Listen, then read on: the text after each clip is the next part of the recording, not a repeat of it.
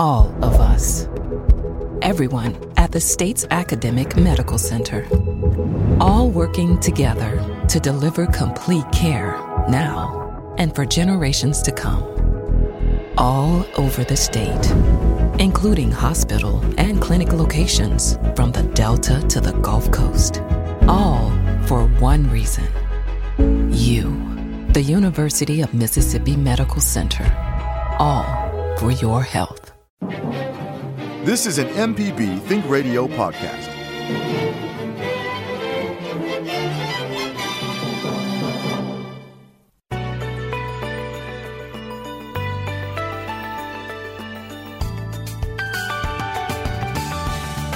This is Southern Remedy Kids and Teens on MPB Think Radio. I'm Dr. Morgan McLeod, Assistant Professor of Pediatrics and Internal Medicine at UMMC. Well, for most of us and our children out there, we only have a week or two left of summer, and it's crazy how fast the summer has flown by. A lot of our children will be starting school next week, so today we're going to be talking about different tips and topics that relate to the start of school. We've got Miss Martha Hanna on with us today. She is a principal at a local elementary school in the metro area, and so she's here with us to help weigh in on some of these topics. We appreciate her stopping by, and we would love to hear from you if you have any questions for us, or maybe you can call and share in some of your tips that you have for your children for back to school. We would love to hear from you, so give us a call at 1-877-MPB-RING. That's 1-877-672-7464. Or you can also send us an email to kids@mpbonline.org. So welcome, Miss Hanna. Thank you so much for coming in today. Good morning. I'm excited to be here. Yes. So, y'all, this is busy time for y'all. Absolutely it is. We're working hard to get everything ready. But it's exciting, too. Stressful and exciting, I guess, a little bit of everything when it comes to back to school. And I can remember my feelings when I was a kid growing up and getting excited for back to school. It was a little bit of dread, but also excitement, too, getting to see all your friends, meeting new friends, meeting your new teacher, and all the different emotions that go in with that.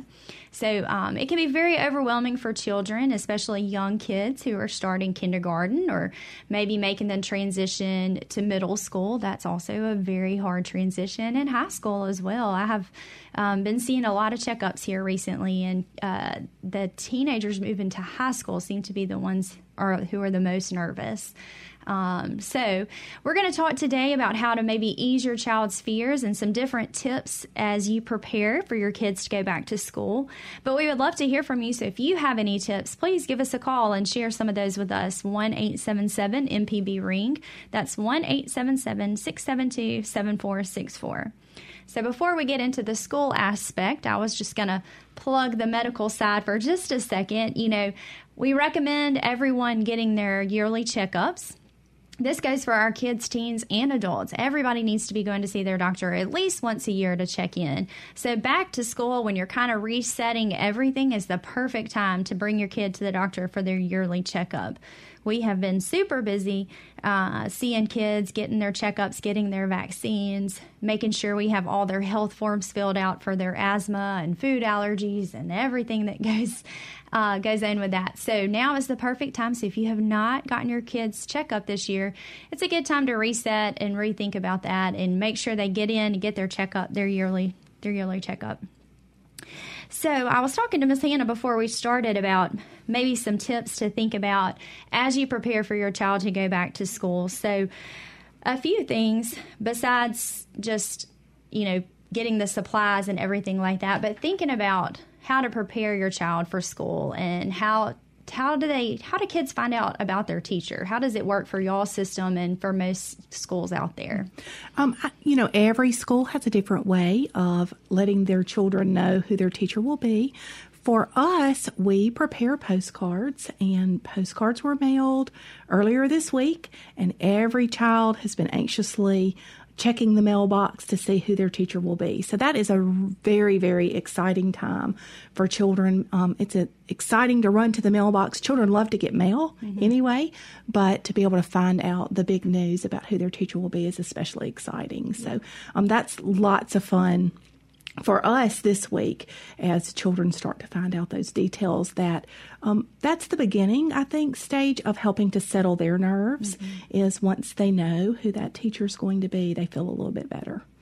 So how can parents out there get to know the teacher? If, once the kid finds out who their teacher is and school's getting started, are there any opportunities out there for you as parents to know more about your teacher? Absolutely. So the first opportunity is an event at our school that we call Meet the Teacher, and it happens a couple of nights before school starts, and the parents come, they bring their children, they bring school supplies. It's come and go. Parents are able to go to the classroom, take their children, meet the teacher, just get a visual of what the environment's going to look like. And so that's the beginning. And then in a few weeks, we will have a parent orientation event at our school one evening. At that time, parents come without children, and they have the opportunity to go and sit in the classroom and hear from the teacher details about what their children's day will be like, what the curriculum will be like, and the grade level expectations. Lots of great information about how to communicate with the teacher on a daily basis if they need to, how to make transportation changes.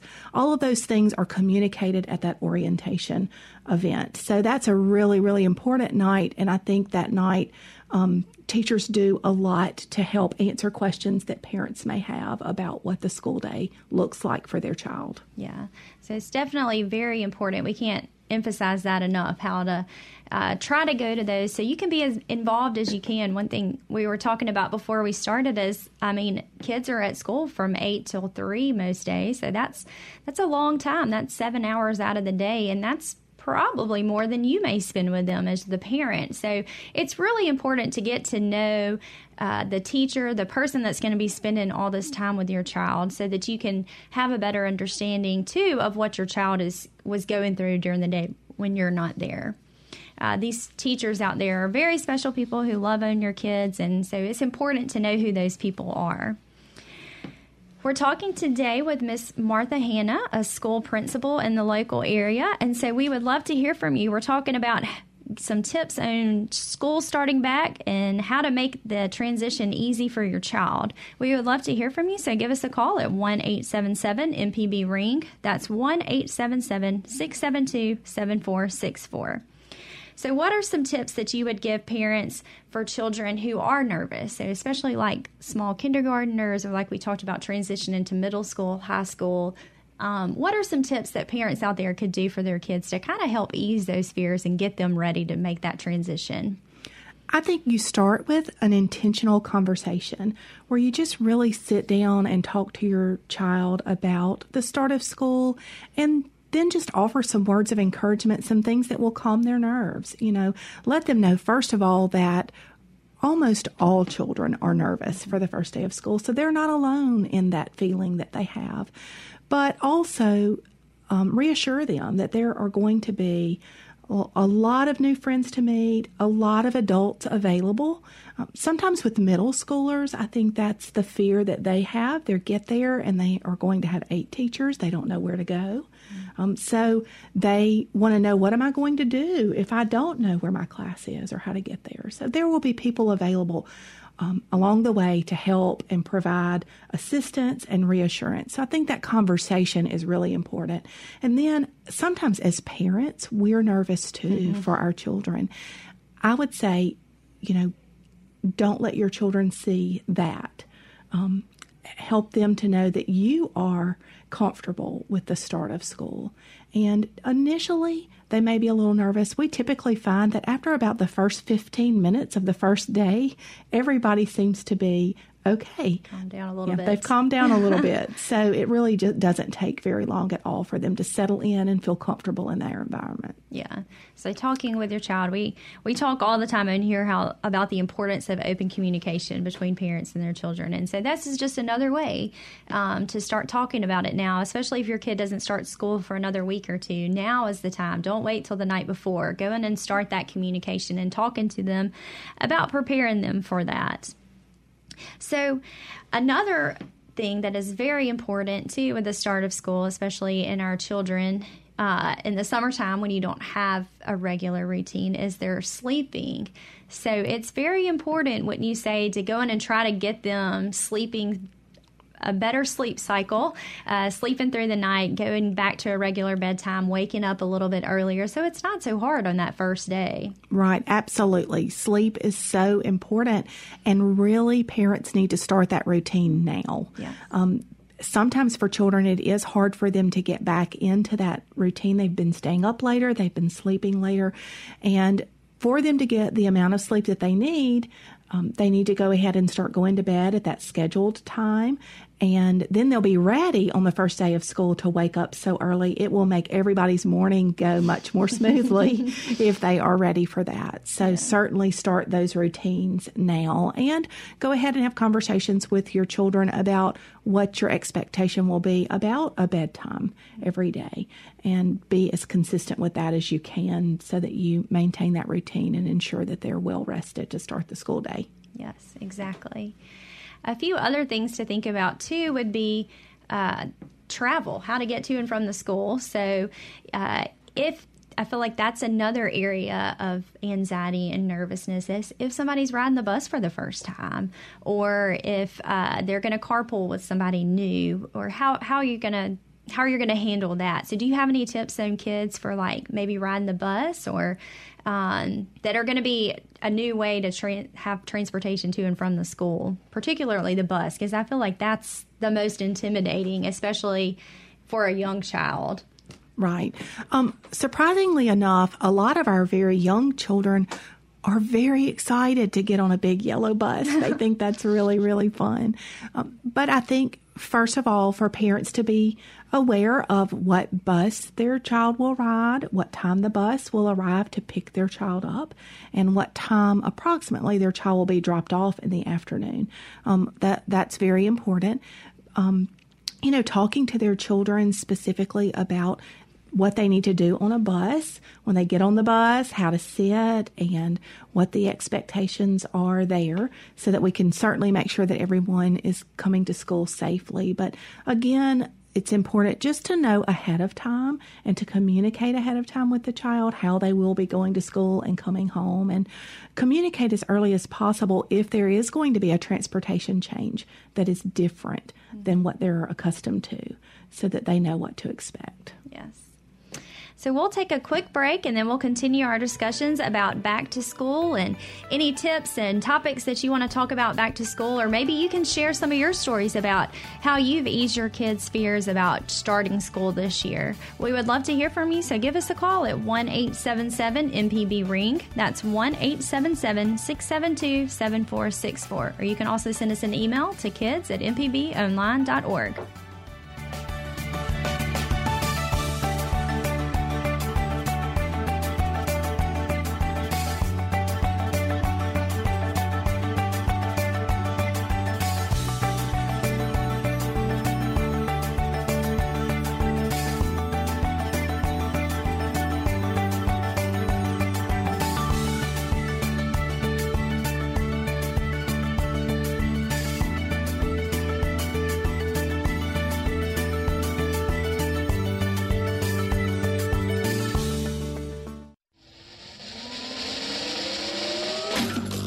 This is an MPB Think Radio podcast.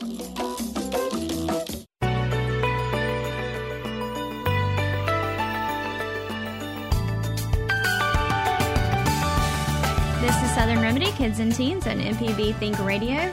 We're talking today about back to school. We've got school principal Martha Hannah Owen with us, and she is talking to us today about some tips and different topics to discuss with your children about starting back to school.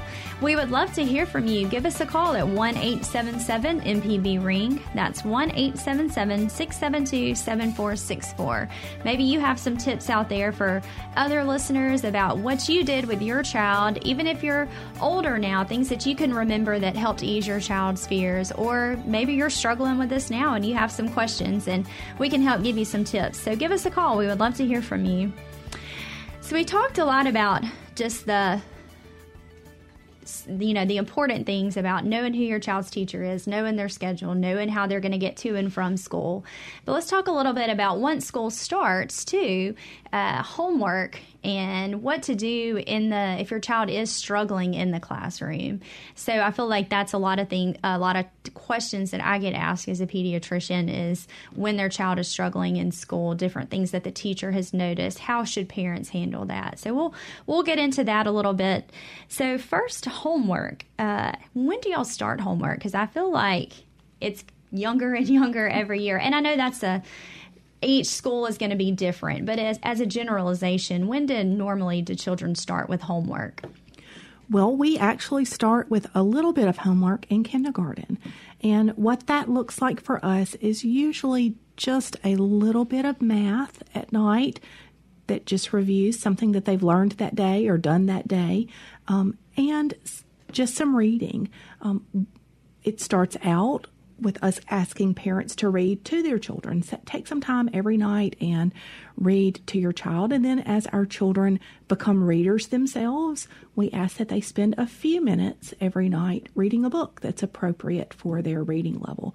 So we do start as early as kindergarten, and that's just a few minutes every day for those young children.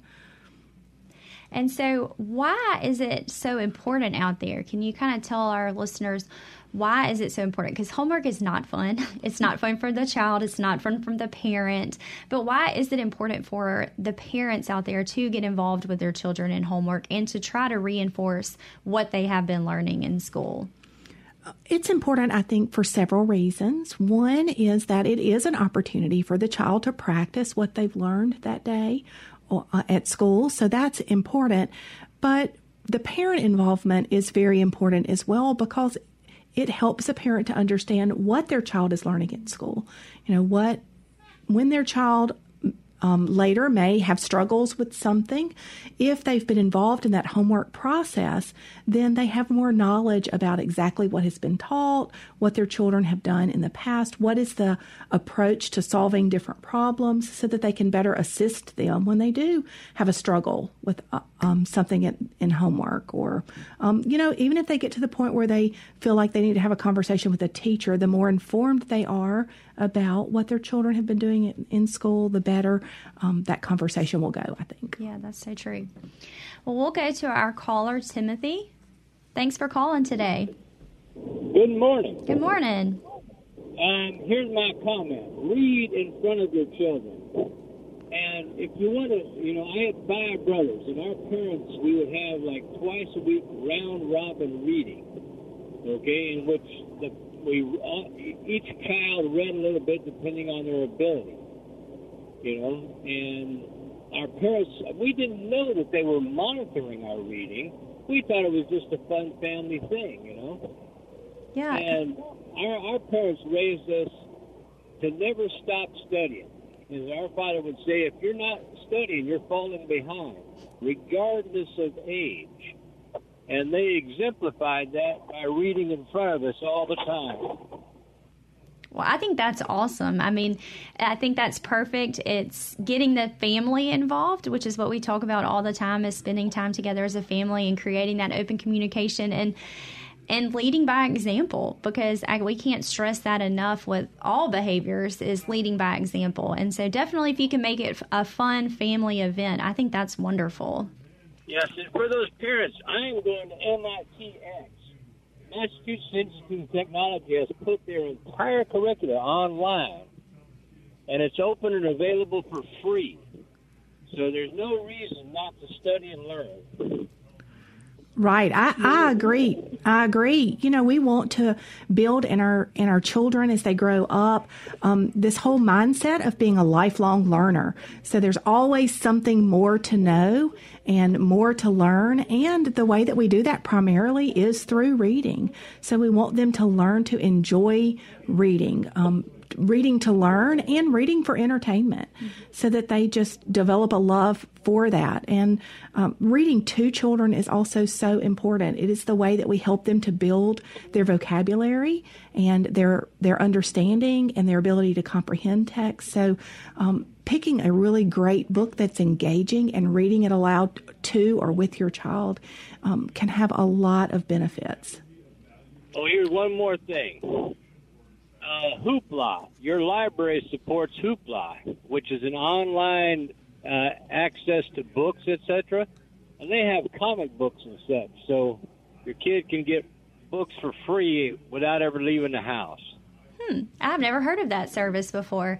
Hoopla, Hoopla. Hoopla, okay. Check your local library. Yeah, okay. Well, thank you for that. I have not heard about that y'all service. Have a groovy day. Well, thank you so much for your call, Timothy. We appreciate it. All right. Peace out. Nice to hear Java's voice on the job there, too. All right. Thank you for your call. Yeah, so Timothy brings up a good point. I'm not familiar with Hoopla in particular, but I know there's lots of different book services out there. Dolly Parton used to have one. I'm not sure if you're familiar with that. You could sign up online for Dolly Parton, and they would send your child, it's a free, and they would send your child books. I recently learned about another app out there that you can, it doesn't necessarily send books, but it sends different tips for you out there that you can work with your child. It's called Vroom. I don't know if you're familiar with that. It's more for younger children, but it does continue as your child gets older.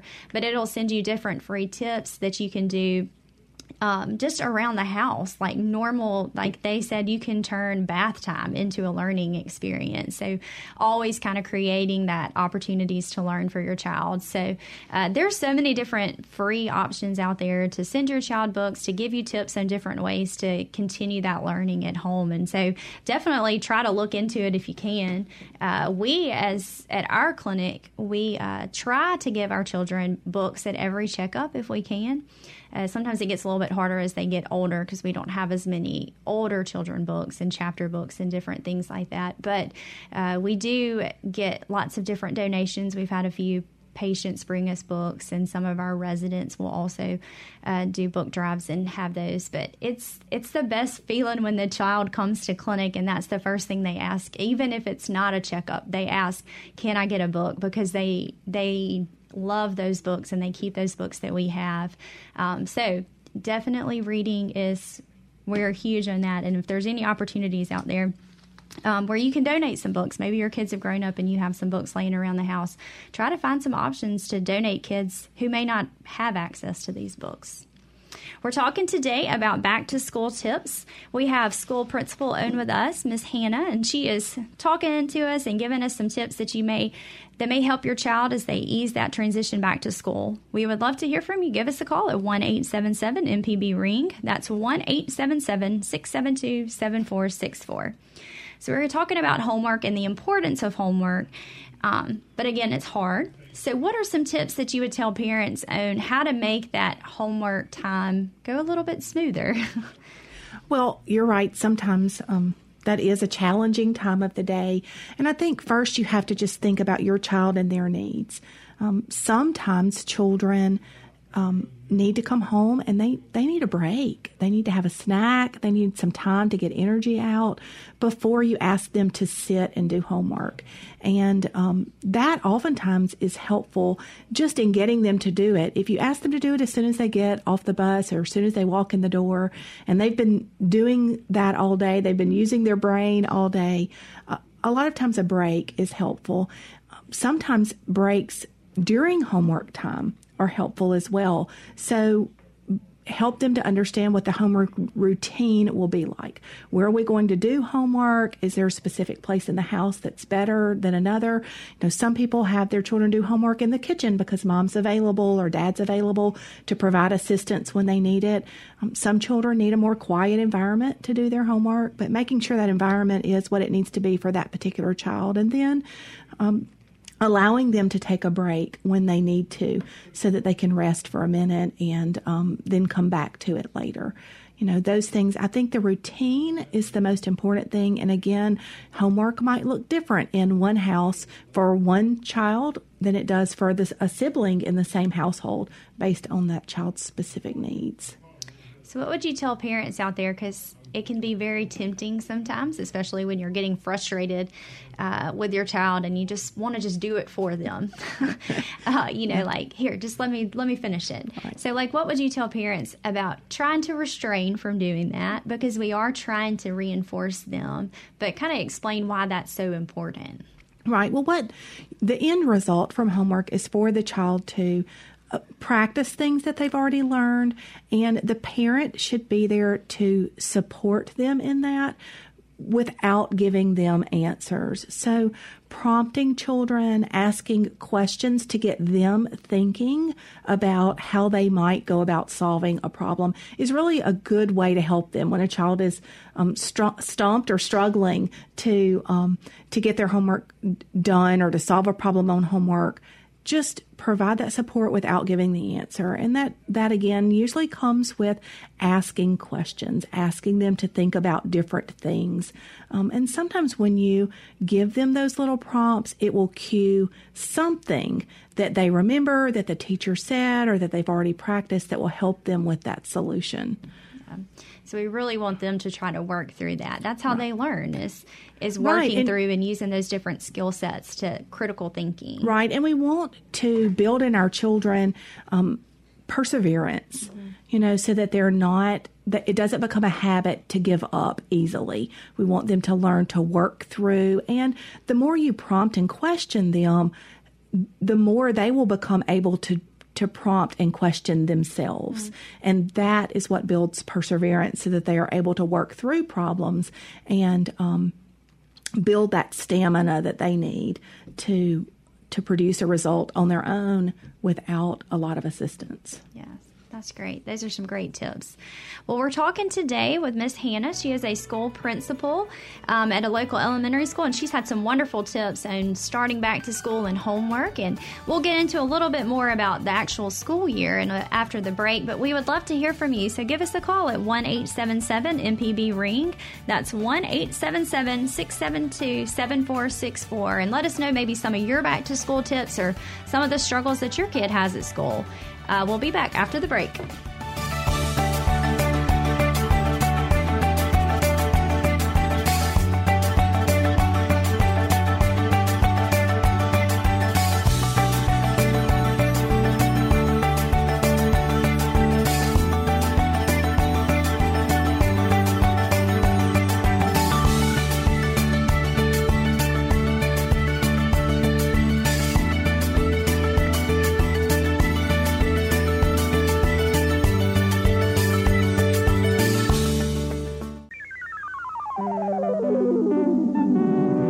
This is an MPB Think Radio podcast.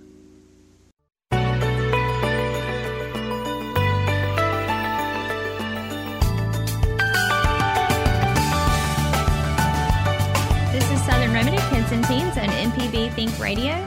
We're talking today about back to school, different tips for easing that transition for your child, and other topics that relate to the start of school and the school year in general. We would love to hear from you, so give us a call at 1-877-MPB-RING. That's 1-877-672-7464. Or you can also send us an email to kids@mpbonline.org. So we were talking during the break, kind of elaborating more about homework and creating that environment and trying to give your children a book. And one thing that we didn't get a chance to talk about, but we want to make sure that we reiterate and stress, is trying to create a distraction-free zone. And so that includes no devices, no phones, no tablets, no TVs. And really the importance of trying to reinforce that learning and reading at home is to limit that screen time. So if the AAP recommends, well, in children under 1, no screen time. And then our younger kids, like 2 to 4, only 1 hour of screen time. But even as our kids get older, only 2 hours of screen time. I talked about this just the other day with some of my middle schoolers at their checkups, and how important it is to put those devices down for, only 2 hours a day. And that 2 hours of screen time includes phones, tablets, TVs. That's everything. That's not just your phone. This is including your TV. This is including your tablet. This is including time on your computers. So it's really, really important to make sure that you talk with your children too as the school year starts back, because you may have been a little more lenient in the summertime, and that's understandable. But now that the school year is back in session, we really need to have a good grasp on how much screen time our children are going to be having so that we don't have any interferences when they do start school back. So if your child, one of the things as a pediatrician that I have a lot during clinic questions from parents is, what do I do when my child's struggling in school? So if they've noticed that their kid is having some trouble with focusing on doing their homework, and so maybe what would you recommend them doing first if they first notice problems with homework? I think first you start with the teacher. So reach out to the teacher, set up a time that you can go and meet and really have a good conversation with the teacher about what's happening at school and where that struggle lies. So is the student struggling to understand the content? Is that the struggle? Or is the student struggling to be attentive and finish task that they're asked to do? So getting some clarification about exactly what the struggle is so that then you can make a decision about what to do next. But gathering that information oftentimes is great. Teachers also are very willing to give you tips and pointers for how you can help children if they're struggling with particular subject area related standards. They'll provide tips. They sometimes will provide resources that you could use to help your child with that. But again, that conversation with the teacher is really important so that you know exactly what's going on and where their struggle is. Exactly. So we'll go to caller Byron. Sorry. How are you? Good. What's going on today? Well, yes, ma'am. I was going to comment on your distraction-free zone and creating that. I go to St. Martin High School in St. Martin, and we roughly have a 1,300 student attendance. But this past year, we had a problem with cell phones. It was a real big deal. The cell phones weren't as much the problem as the headphones. Walking through the hallway, there was a bunch of distractions through the headphones, and it really caused the school to make a new policy to where cell phones are just gone. It's only going to be when we have a break time and if we have the chance during lunch. And, as a student, it's not the best thing in the world. I'm not the most on board for it, but I can understand for the teachers. I really do think that the cell phones, they really need to be used in moderation because I enjoyed, using my cell phone as a pastime, when I had the time, not as a distraction during class. But at the same time, I really can understand the teacher's point of view where, they're trying to get their job done and we're, preventing them from doing so. Yes. Well, Byron, you sound wise beyond your years, and we appreciate your call. But yes, I think that's so true. Just like you shouldn't have cell phones and tablets and TVs on during homework, you especially don't need it during school. There is a time and a place to be able to use those because they can enhance your learning at times, and they do. You do need them for convenience and communication, but it definitely can cause a distraction. I've never really thought about the headphones, but that is so true. I could definitely see that. Yes, ma'am. We, the teachers really do, it's their job to, get our attention, and I can see how that prevents us, but at the same time, the headphones are in the schools too, and the computers and the laboratories, that way what's going on through the speakers, we can go ahead and have in our ears. That way not everybody has to hear what's going on the computer. But I think it was really just the problem in the hallways. It was they were walking through the hallways with the earbuds in their ears, and they had no clue what the teachers were saying going from class to class. And I can really understand how the teachers had to go ahead and knock that in the bud. Yes, I can see that 100%. I've never thought about that, but I could totally see that. Well, thank you. Ma'am. Thank you so much for your call. Having me on. Yeah, thank you for your call, and good luck with the school year this year. Yes, ma'am. Thank you. Yeah, the computers, everything is moving towards more and more technology-based. And my old high school, I went back, and they don't even have lockers anymore, which is just crazy to me to think about because they all have computers and tablets and different things like that. So which is great, but it also can cause lots of distractions in the classroom. And my mom teaches junior high and high school, and she sees those struggles with kids getting distracted. So definitely have to have rules and checks and balances for that. It's great, and it provides lots of different opportunities for our children out there, but we got to make sure we have rules for that too. So we'll go next to Madeline. Thanks for calling today. Yes. My question is, I have a set of 5-year-old twin granddaughters, and they will be starting 5-year-old kindergarten. They've not been to pre-kindergarten. What would be a suggestion for starting them on homework once they get home? I will have them in the afternoon, and their mother will pick them up later on. And rather than them having to sit down all at one time to try to do homework once they get home, what would you suggest doing? Well, that's so exciting for them to think about them starting their school years and going to kindergarten this year. Again, homework in kindergarten should be minimal, so it really shouldn't take very long at all for them to do. But I would break it up. Give them a little bit of time when they get home to run and play and have a snack, and then come back and sit down for just a few minutes at a time. I would say really no more than about 10 minutes at a time to work on a homework task, and then allow time for another break so that they can just be children. School is important, and certainly we want all children to excel in that area, that academic area, but they do need some time at home to be children and get energy out. So I think just having them do it in small little time increments would be very helpful. If one is more dominant than the other, how is the best way to handle it? We thought they were going to be put in different classrooms, but they're going to be in the same one, and we're a little bit, one wants to do education and one does not.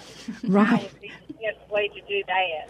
Well, I would encourage you in the homework environment to stagger their homework maybe so that they're not sitting in the same place at the same time, because you will see sometimes that one twin will speak up and give an answer or want to do all of the talking, and that doesn't allow the other child to have the opportunity to think. Some children just need a little bit more think time than others.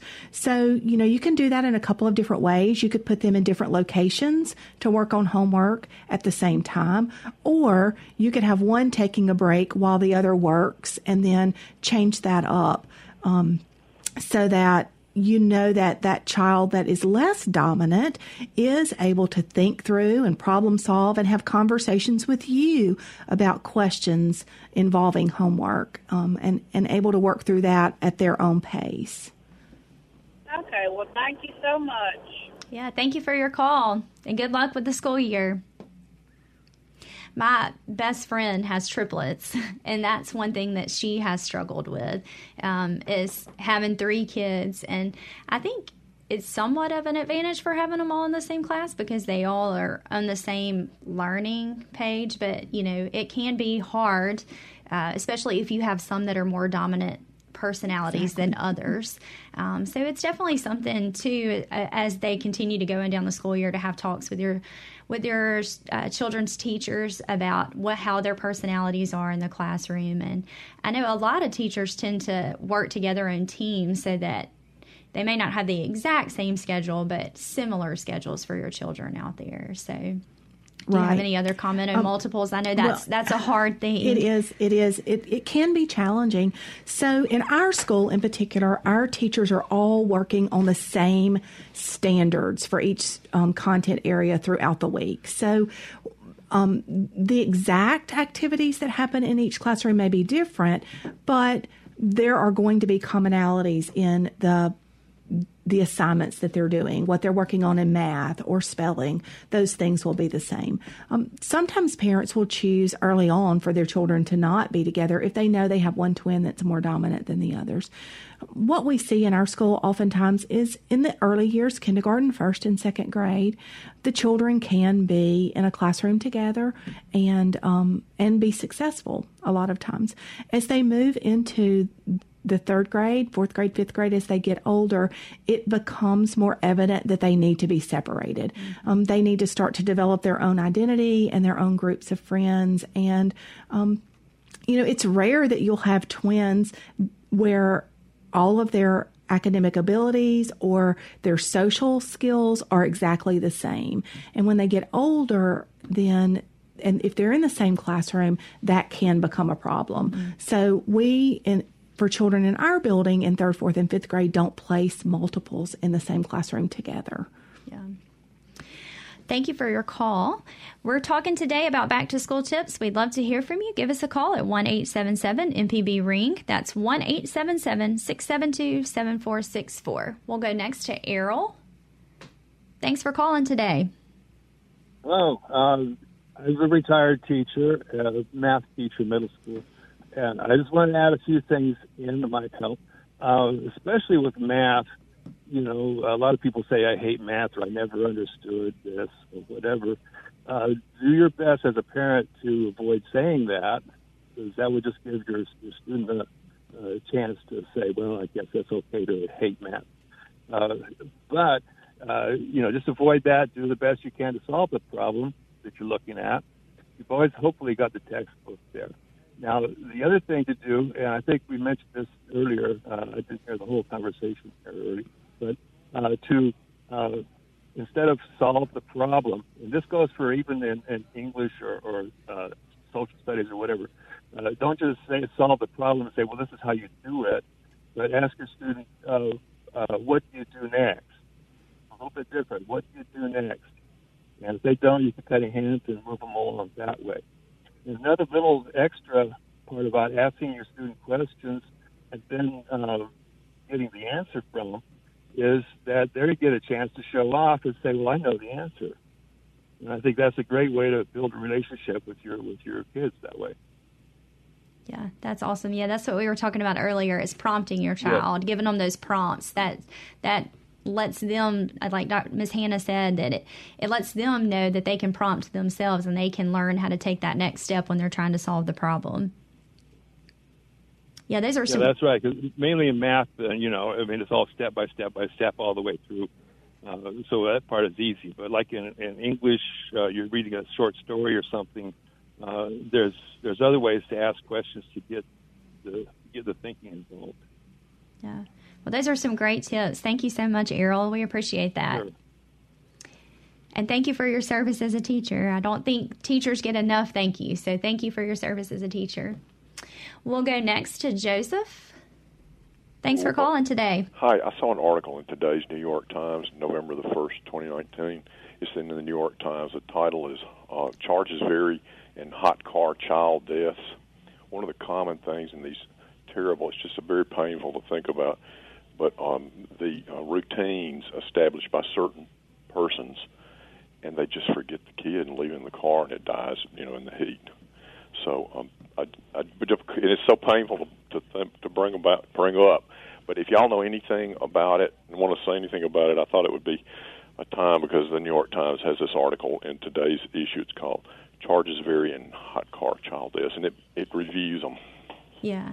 I think you bring up a good point, because just because summer's winding down doesn't mean the heat is going anywhere, especially here in the South. And so this is definitely something that we can still see potentially happen in the next couple of months. And like you said, most people just get into a routine. And so a lot of these hot car deaths, I think, truly are accidental. It's not purposeful, but you just get so used to your routine. So what I usually recommend and tell people to do is try to throw your routine off a little bit. So instead of, if you normally put your cell phone in the cup holder, or put it in the back seat, so that, number one, you're not distracted driving, but two, you have to, when you get out of the car, you have to go get something, or maybe it's your work bag. Normally you just put it over in the front seat, in the passenger seat if nobody's there. Put it in a different place so that you have to look into a different part of the car, because to me, that's, like you said, it's so you become so routine and ingrained in that routine. If you can try to throw that routine off a little bit, that kind of prompts you to remember different things. So that's my biggest tip that I normally tell people to do. And the charges is it intentional or not? And if it's not intentional, it's really a misdemeanor. So sometimes this awful death, is a misdemeanor. But then if they can prove intentionality or something, that is the thing that is. And if you think about this, it's so awful. Maybe it would be another thing which cause people to pay attention. Yes, definitely. Thank you. Yeah, thank you for your call. It's definitely a hard topic to talk about, but it's something that definitely needs to be addressed. And so whatever you need to do to prompt you to remember to look in the back of your car if that's where your child is, hopefully where they should be, buckled up, that to make you do that. So trying to change up that routine, put a sticky note somewhere, have, get to know where your child is going, get to know their teachers at school, get to know their workers at daycare, so that if your child is not there, that they will, notify you and they stay on top of things so that you can also stay on top of your child's activities too. But yeah, thank you for your call. I have not seen that article, and I'm not as familiar with the legal system about all the different charges that you would be, but I do think most of these deaths, unfortunately, are unintentional, and it's just because we get so bogged down in our routine, and we are just such a fast-paced, moving society. And so just trying to change up that routine and disrupt that routine. We're talking today. We've got a few minutes left. If you have any questions about tips for back to school or any questions about once school starts, give us a call, 1-877-MPB-RING. That's 1-877-672-7464. So we talked, if there are concerns that you notice with your child having struggles with homework, to go to your teacher, because they definitely do spend a lot of time and they are watching your child learn. And so what if the teacher does notice some things, and if they tell you that, yeah, they are struggling a little bit, what are some different options out there that parents could do? I think that one option is sometimes you need to go and see your pediatrician. You might need to go and make an appointment and talk to them about what the teacher has said or what the teacher has noticed, what you've noticed as a parent at home about different behaviors or things that you think might be inhibiting their ability to perform well or be successful. So I think that's always a starting point. We do have systems in place within the school system when children start to struggle, so that as we see need, we can provide intervention to give a little bit of extra support and attention to the areas that they are struggling in. So there are always options and resources available to parents. Also, sometimes a parent might need to set up a conference and go and meet with the principal in the school and share concerns there as well and talk about their students. Principals are happy to do that and provide, we want to help. We want every child in our building to experience success and feel good about what they're doing. So it is our job and responsibility to support parents in making that happen. So oftentimes you can reach out to administration as well to get some help. So some of those accommodations, I know there's now an IEP is completely different, and that's something that you have to hopefully plan a little bit ahead of time and talk to administration about. But the accommodation plans and some of those a little more not as advanced plan of care for your child, if a parent does have a question about that, how can they get those addressed? Well, again, you start with the teacher to ask what's going on and what accommodations are available, because accommodations are available based on what your specific child's need is. And we look at several things when determining what accommodations are appropriate. What we want to do in the school setting is provide the level of support that's needed for a child to be successful, but you don't want to put accommodations in place that are not necessary for a child to be successful, because you don't want that to give them any additional support that might keep them from actually being independent and growing to their potential. So that really is something that we have to look at carefully. How do we balance that? There are tier 1 accommodations that we can put in place within a regular classroom, just some very general things that we can do to help. And then as children demonstrate that they need more support and we enter tier 2 intervention or tier 3 intervention, then there are additional accommodations that can go along with those tiers as well. Yeah. So I guess we can't stress enough having open communication with your child's teacher, too, so that you can be aware of what's going on. And if your child does need those accommodations, how to get those in place for them. And the teachers are also on top of that, and they're going to be contacting you, too, as well. But it's important for you to stay informed about that. So. But thank you so much, Ms. Hannah. We appreciate you coming on today and for offering your wisdom. And thank you for our callers. And I just want to give a shout out to teachers because we appreciate all that you do. And like we talked about earlier today, your child's teacher is with your child almost more than you are during the day. So it's very important to get to know your child's teacher out there and to thank them. Try to do little things for them. I have teachers in my family, several people, my mom, my sister, aunts, cousins, and it's great to show your teacher appreciation. It's so when my sister gets even just somebody bringing her a Diet Coke to school, that just brightens their day. And just remember to show your child's teachers just how thankful you are for them, because they are molding your child into the person they're going to be one day. So, but thank you again for coming on. Any last words of wisdom out there? I just want to say to all the children and parents out there, good luck with the new school year. It's an exciting time. Enjoy every minute of it. Make great memories. Yes. This has been Southern Remedy Kids and Teens. It's a production of Mississippi Public Broadcasting and Think Radio, and is funded in part by a grant from the University of Mississippi Medical Center and generous support from listeners like you. Today's show was engineered by Jay White. I'm Dr. Morgan McLeod. Join us next Thursday at 11 for Southern Remedy Kids and Teens, and stay tuned for NPR's Hearing Now, coming up next on MPB Think Radio.